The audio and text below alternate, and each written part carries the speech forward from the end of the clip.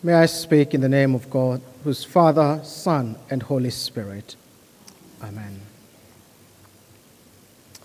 Here we are again.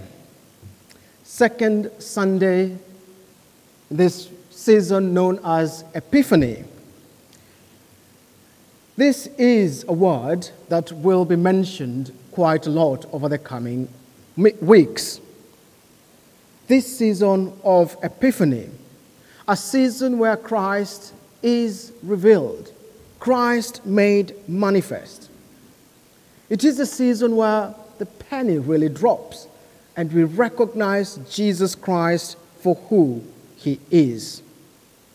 If you like, this is the moment where the masked singer is revealed and all those clues really do make sense. Jesus Christ is revealed to us. It is the aha moment that this is indeed the one whom all prophecies were about. At Advent, we waited in hopeful expectation for his coming. At Christmas, he came as a child born in a manger. And here in Epiphany, he is revealed to all people. He does not remain hidden. He is revealed to all people. And this is a backdrop of our readings. This is a backdrop from which we hear this lovely set of readings from the Old Testament to the last book in the Bible, Revelation, and the Gospel according to St. John. And I will just want us to take a brief moment of reflecting upon these sets of Scripture and what they mean in the backdrop of Epiphany and what we ourselves here today can take from these portions of Scripture. But even as we read this portion of Scripture, it is quite important for me to lay out that I have seemed to notice a trend in the readings that we do have in the season of Epiphany, probably showing us and guiding us in those words that we did read at Christmas, that Jesus Christ came as a light of the world, a light which darkness cannot be able to overcome. There seems to be this time that there is a darkness, a crisis, a difficult situation, and Jesus Christ seems to come out and be able to be light or provide a solution in that situation. When we look at our Old Testament reading, it starts in a very interesting way. That the word of the Lord was rare in those particular days, and visions were not widespread.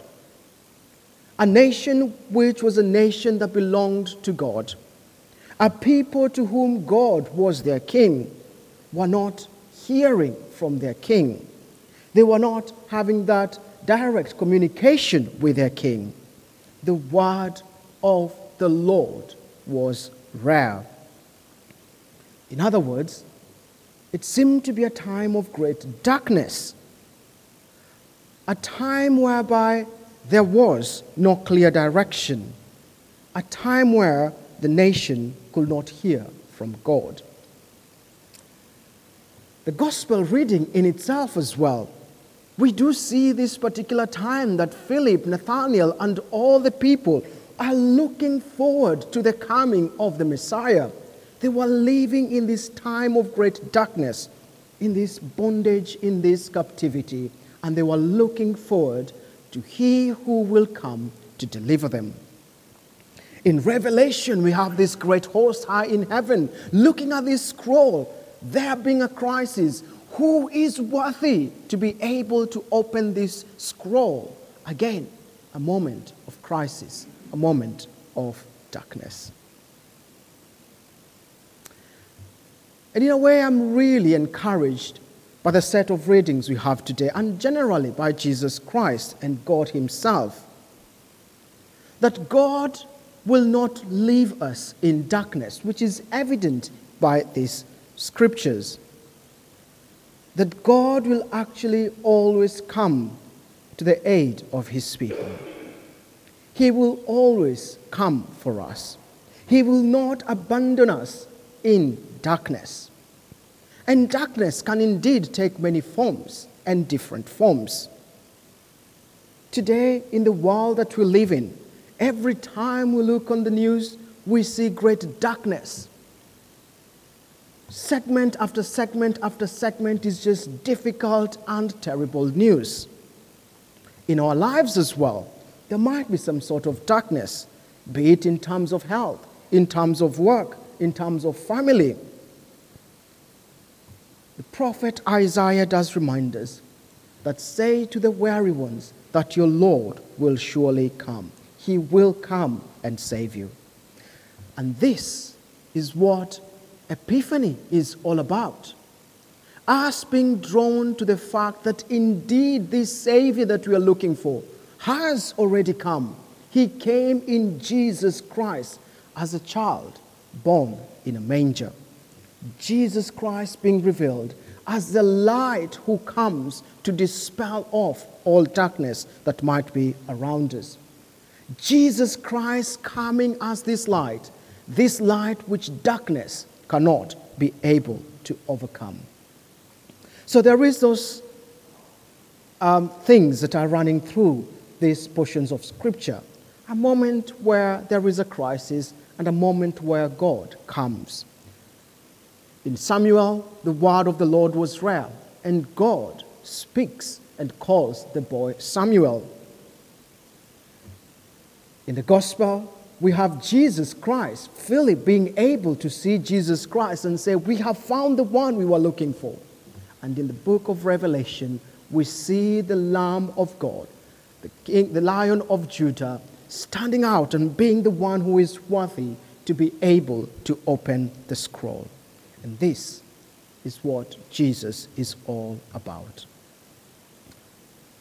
And of course, the greatest darkness ever is our separation from God by sin. When sin came into the world and alienated us from God. But Jesus Christ came so that we may be reconciled. He came and shone his great light, laid down his life that we may be reconciled to God and be part of the family of God. But other than the aspect of darkness and Christ becoming the light, becoming as light, I will just want to highlight a few things as well. And in particular, I would want to highlight the characters of Eli and Philip. Of course, Eli was a priest at that particular time, and we do know, and we have heard, that the word of God was rare. We also do know that he was getting to a point that actually he would probably be stepping down from his role. But when this moment came, when God spoke to Samuel, Eli was very, very kind to guide Samuel and to help him to be able to interact with God. He did not sit there and think, you know what? It is my children who should take over. It is my children who should be hearing from God. Who are you? You just came here the other day. No, but Eli was very kind to say, when you hear him call again, say these words. Speak, Lord, for your servant is listening.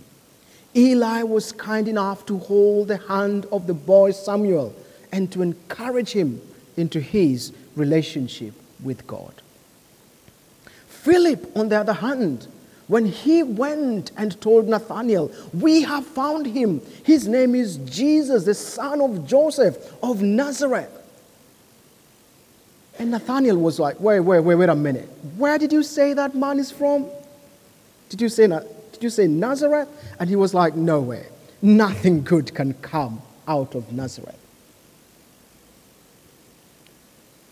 Philip did not go on and start saying, you know what, actually Nazareth is, things work like this. Joseph is actually from the lineage of David, so therefore it works out. No, he did not go on to give a big argument as to why Jesus was the Messiah that they were looking for.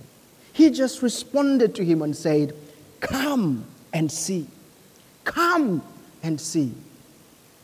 And again, we see Philip guiding Nathanael to a relationship with Jesus Christ, inviting him, welcoming him to come and see.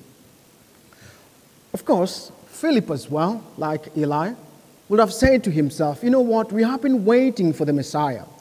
And we do believe that when the Messiah comes, indeed, he will establish his kingdom. And when he's established his kingdom, I want a place in that kingdom. I want to be one of the generals in his kingdom. And he could have said, I do not want any competition from my friends Nathanael and the rest, and Andrew, my brother. I'll just keep this to myself. But that is not what he did. He went out there, found his friend, and as much as his friend will probably discredit Jesus because of his postcode and where he came from, he said to him, come and see.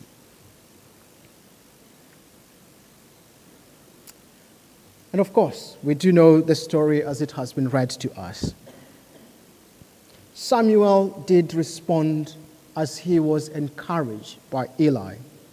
And we do know, as the end of that portion does tell us, that not a single word that he prophesied fell to the ground.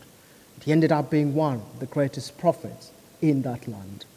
Because one person held his hand and introduced him to Jesus, to God, and said to him, this is how you are to respond. Of course, there is a lot that we do not know about Nathanael and what became of him. In fact, no, Nathanael is not recorded in some of the other Gospels. But again, we see a change of heart in Nathanael. He was transformed by meeting Jesus Christ. So here we are today at St. Paul's in Gloucester. We have seen the light. We have seen Jesus Christ. Could we, each one of us, be an Eli to someone and invite them and encourage them to relationship with Jesus Christ? Could we be a Philip that we could say to people, come and see what Jesus has done. Come and see what God has done. And of course, sometimes we may feel as if we ourselves are not capable enough to share the good news of our Lord and Savior Jesus Christ. But I do love the line that Philip uses. He does not use many words. He does not go on and on forever. He just says very simple words. Come and see. And indeed, Nathanael saw Jesus and he was transformed. And indeed, Samuel interacted with God, and his life and of that of the nation of Israel became completely different. So as I conclude, Jesus Christ came into a world that was full of darkness. We ourselves, God has called us, and we have been able to see that light. It is incumbent upon us to go out and invite others to come and see this light. We might have been like Eli, where we have been in the house of the Lord for a very, very long time. We could use that experience to encourage others into a relationship with Jesus. We could be like Philip, that we do not have many words, but all we can say is, come and see. This second Sunday of Epiphany, I invite you, I encourage you to go out there and tell someone, come and see Jesus Christ, the light of the world, born to dispel all darkness in the world, the greatest of which is us being separated from him by sin. And that is the good news. That is Jesus Christ revealed. That is Epiphany. that is, the masked singer revealed. Amen.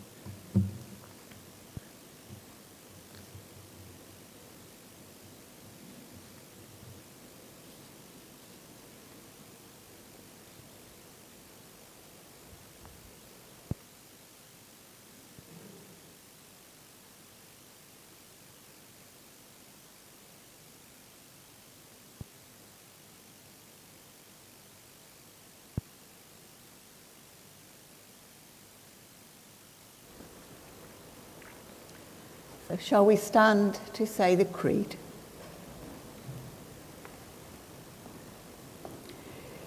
Do you believe and trust in God the Father,